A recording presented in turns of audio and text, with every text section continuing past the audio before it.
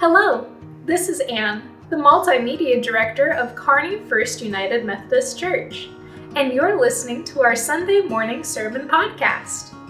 We hope you will be encouraged and uplifted as you listen to this sermon. Thank you for tuning in. Let us pray. God, you speak to us as we read Scripture. Send your Holy Spirit, therefore, to open our ears, hearts, and minds so that we may hear your message for us today. Amen. So we are in the book of Luke for all of this season of Lent. One of the invitations is that if you would like to take up a Lenten practices, reading the Gospel of Luke from now until Easter would be a practice you could do. All of our scripture readings for this season will come from Luke.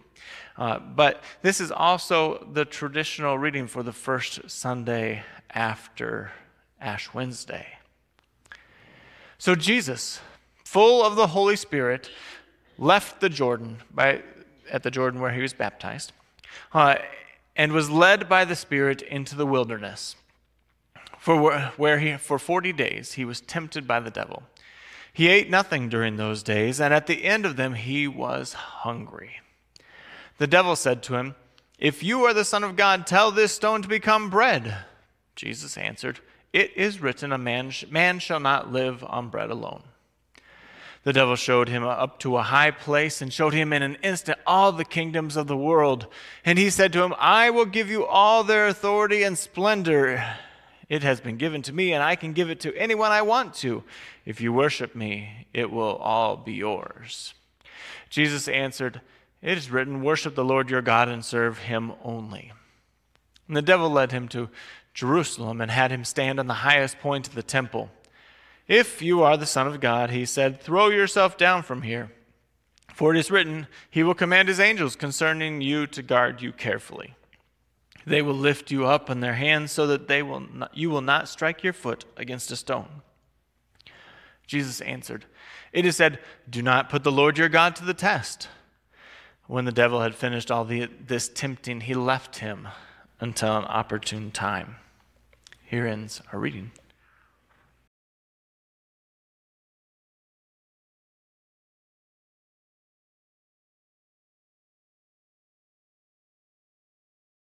Let's pray.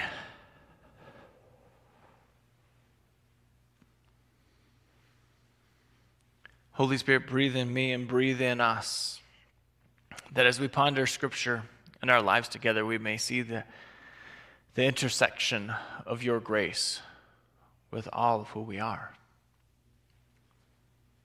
In Jesus' name, amen.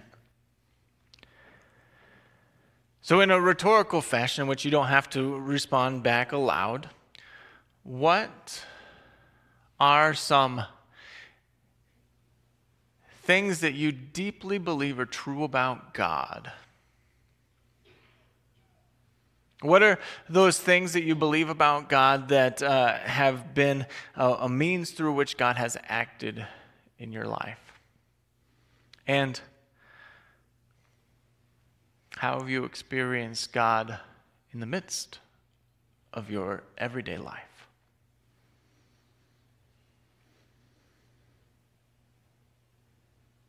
Well, it's not about God exactly, and I'm not going to spend time trying to convince you it is. In J.R.R. Tolkien's Lord of the Rings novel, it's a novel built into 5 books. In the 6th book, Samwise Gamgee has an epiphany that shows him something that he believes to be deeply true about the world. See, he is accompanying the faithful friend and partner with Frodo, the ring bearer, and their only job, if it's a small one, is to carry this ring of power into the land of Mordor, climb Mount Doom, and throw it into the pit. From whence it came, it will be destroyed. But in the 6th book, Sam and Frodo are running out of, or have already run out of, hope and courage. They walk in a land of near darkness. Even the day seems dark. And so one day, Sam tells Frodo to go to sleep first, and he'll stay up to watch. And as he's watching, eventually he gets sleepy and stands up to move a little bit and looks out to the west and over the mountains, sees a little break in the clouds and the bright light of a star shining. And this is what Tolkien says about this. He saw, peeping among the cloud rack above a dark tor high up in the mountains, this white star. It twinkles for a while, and the beauty of it smote his heart as he looked up out of the forsaken land, and hope returned to him. For, like a shaft, clear and cold, the thought pierced him that in the end the shadow was only a small and passing thing. There was light and high beauty ever beyond its reach. And putting away all fear, he cast himself into a deep and untroubled sleep. As I said, it's not particularly God exactly, unless you are a Tolkien fanatic, and then you might make some connections. But he sees something that is deeply true in his life that changes his outlook and his future. I think Jesus holds on and clings to some things that he believes to be deeply true about God in our text for today. Now, some faithful and thinking Christian folk are fine with a literal experience or reading of this text in which Jesus is tempted by a person, a spiritual figure called the devil. Other folks who are faithful and thinking Christian folks will read it and say, well, it's more like Jesus is battling his own figurative demons. And I say this and acknowledge this only to say we might be of different minds of this experience of Scripture, and yet I don't think that's the main point. Because what we know is that Jesus is in this wilderness space. Perhaps one that we can relate to in some ways. A space of isolation or loneliness, a space in which we might come to feel abandoned, a space in which we don't feel like we have enough of ourselves, courage or stamina or strength or skill or resources to continue. A place in which we may feel alone. And so whether Jesus encounters the adversary, which is how the Greek translates the Hebrew in this passage, then, or whether Jesus is wrestling with his own sort of spiritualized or metaphorical demons, doesn't change that Jesus shows us something important about being human and something important about who God is and how we might cling to God.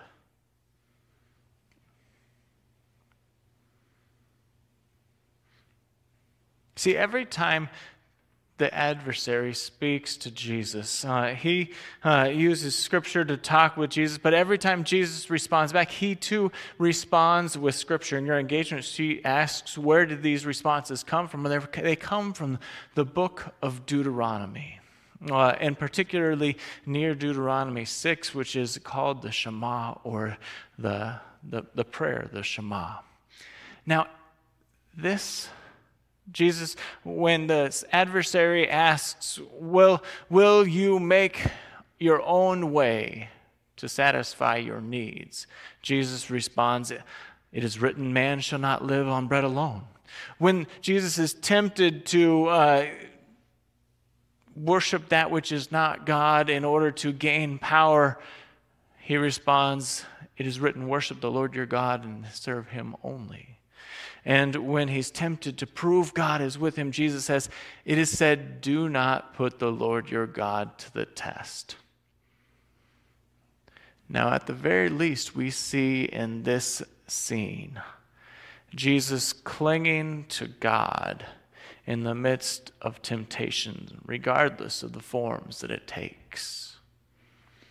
And what we see Jesus do is that he clings to God through his understanding of God revealed in Scripture. Through Scripture, God equips Jesus to cling to God so that he can faithfully live even in the face of temptation.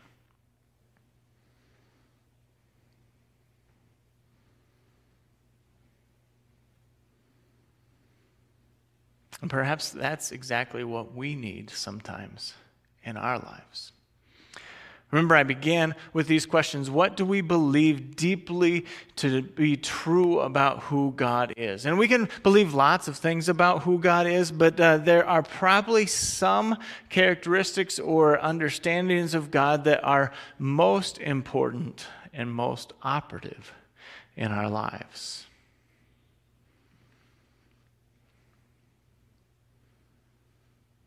Things that become like a star shining through the deep darkness, as it was for Samwise Gamgee.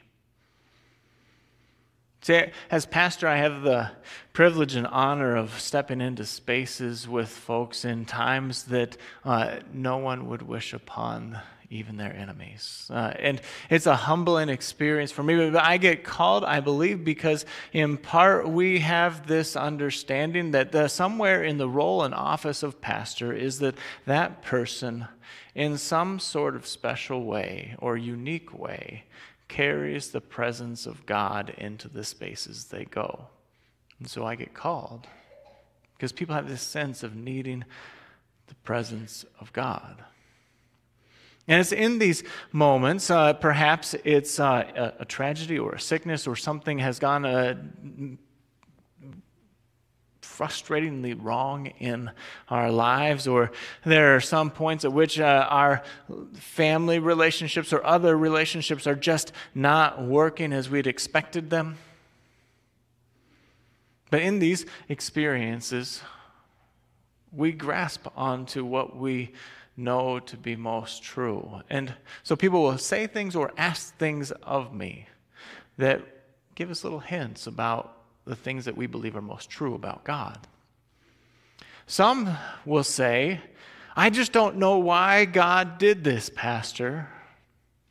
And we can see now on the space away from some of our emotion in that one of the operative views of God at this point, when we ask that sort of question, is that we believe that God is all-powerful and all-knowing and is in control of everything.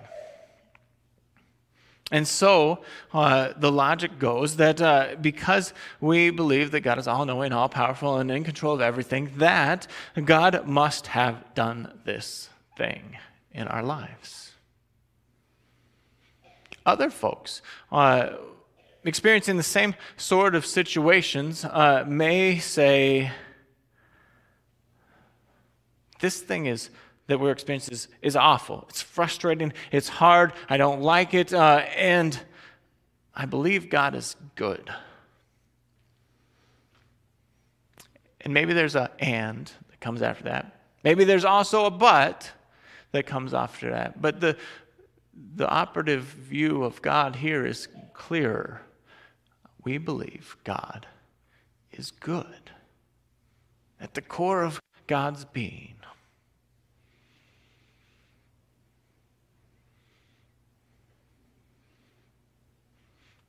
So when we ask, what do we believe most about who God is? It's not just a theological exercise, but it's an exercise on our faith grounding. So it's not just things we say, but things that are the way through which God works in our lives and the ways through which we cling to God. And so, as Jesus says in Luke and in Matthew 6 and 7, we know a tree by its fruit. So if the fruit of our things that we cling to before that. See, this is, it's also important to say that each of these statements, God is all-powerful, all-knowing, and in control of all, and God is good, are both supported in Scripture. They are both seen and experienced in the person of Jesus. They are both continued to be vivified in our experience. They are illumined by our tradition. There are hymns and songs aplenty that we sing and that we say to name God as all-powerful and God as good. But if we know a tree by its fruit, then one of these, when we face our own temptation, our own trial, and our own struggle, seems to have more fruitiness to it. Because one can lead us to places, though true, and though a statement of our faith can lead us and bear the fruit of despair and frustration and doubt that God is good, while the other can be like that light shining in the darkness for Samwise Gamgee, a source of hope and courage in the face of challenge. We know a tree by its fruit, so what do we believe deeply about God? And how do we get there? Well, when we see Jesus, remember, he responds in temptation with quick words of Scripture. And we don't know Jesus' Scripture reading practices. We don't see him carrying scrolls of Torah around, and yet we see evidence throughout the Gospels that Jesus deeply knows Scripture. And we could say that Jesus is fully God. Of course Jesus knows Scripture. That's how it works to be God. God who inspired all of it. Therefore, he just has it memorized. Could be. But we might do well to also remember that Jesus is fully human. And we do know how human people learn stuff. Well, I mean, sometimes. And we know how Jesus, as a Jewish rabbi, would have been schooled in Scripture. Because Jewish people, particularly males, would have been raised up through Scripture schools led by teachers and rabbis, a process of memorizing and then interpreting and reciting Scripture. And to be a rabbi, then, is to be one who has made his way of knowing Scripture and interpreting it well for others and with others. So Jesus comes to know Scripture through study and through prayer and through reflection and through repeated engagement. And it's through Scripture that he then clings to God, giving him hope and courage to be faithful in the midst of temptation. For us, then, following Jesus becomes fairly simple. At least in theory or in idea. Because we long to be people who can cling to God and know God, particularly when we experience challenging times or temptations. We also long to just live deep and fulfilled and enriched lives by God's presence. And Jesus today invites us to find that which we truly and deeply believe about God to be most true through Scripture. But because Scripture, we've talked about, is one of our practices where we listen to God, then we can combine what we do as we listen to God with how we talk to God, which is what we talk about with prayer and worship. And this becomes a way of building relationship, listening and talking. And after all, this season is a series on prayer, so we have to get there. But what we see from Jesus maybe inspires a couple of steps for us. The first is that we can come to know God more fully and cling to God through our reading of Scripture by memorizing Scripture. And I don't know if that's been a practice for you all, but it's not always been one for me. And yet, I remember when I was in seminary, we attended one church more often than others. We'd often visit around to different churches. So I wasn't there all the time, but over the course of 2.5 years of attending worship sporadically, they would always recite the passage from Malachi 3, verses 10 and 11. And I don't know the translation that they used, and I wasn't always there, but somehow that language stuck in my head in a way that I can mostly still get out. They would stand before the offering and say, "Bring all the tithes into my storehouse, says the Lord of hosts, so that there may be food in my house. And try me now in this, if I will not open up for you the windows of heaven and pour out for you such blessings that there will not be room enough to receive it. And I will rebuke the devourer for your sake, says the Lord of hosts." Now, I'm not sure that I love using that scripture as an invitation to offering. And yet, in speaking that scripture regularly, it somehow has gotten into my heart and into my head and into my mouth in ways that are impactful, because I hear in it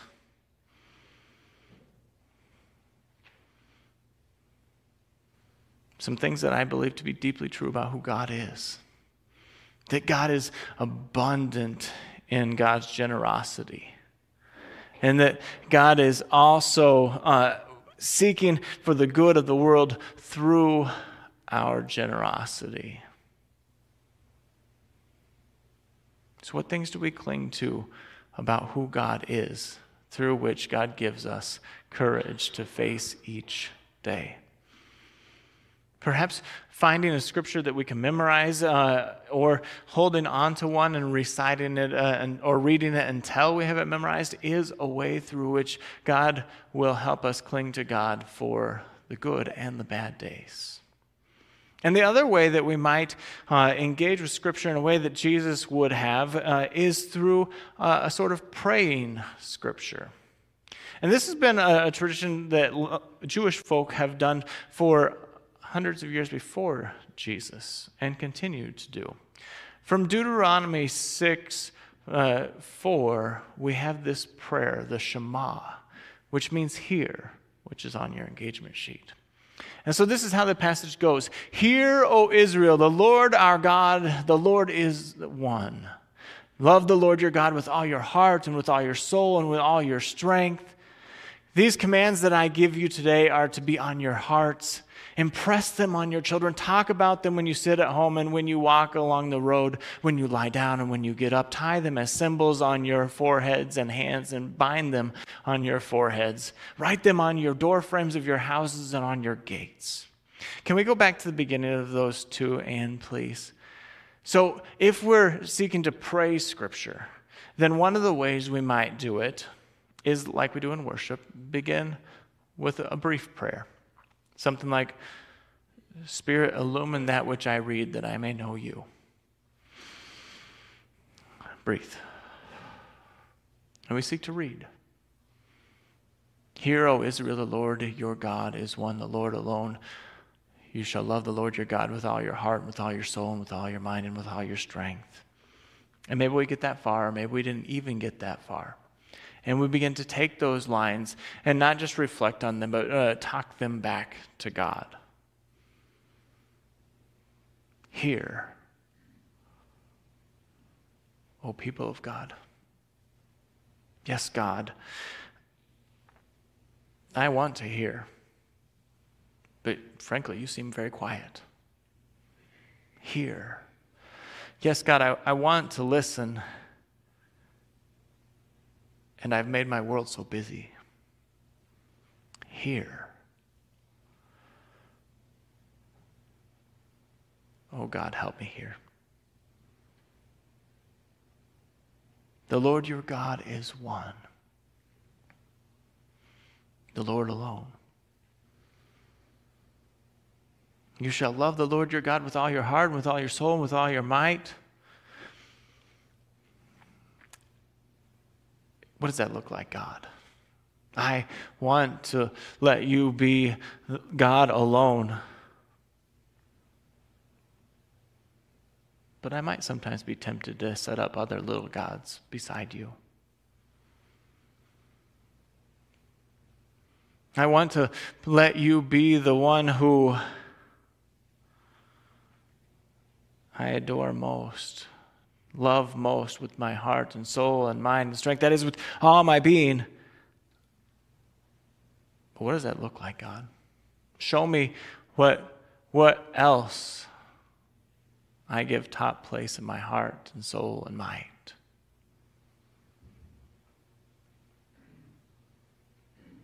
For I want to hear and to love and to live with you.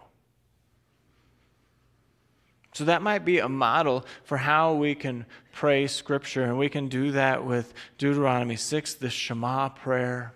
It might be something similar to what Jesus himself did. That I listed other scriptures that might be good resources for you to do this praying of Scripture together in our own practices. The way we engage then is that through Scripture, God helps us cling to God's self for the good and the bad and in-between days, so that we may be faithful. God helps us cling to God when we read Scripture in such small ways that help it to get deep within us, not so that we can just repeat the words, but so that something lasts and lingers about who God most truly is. So we need to not be willy-nilly in our picking of Scripture probably for that. We find the Scriptures that contain that which is most useful, because we know a tree by its fruit. And then we pray these Scriptures and let these words of Scripture become our prayer. So God not only speaks to us, but we get to use words that God has given us back with God.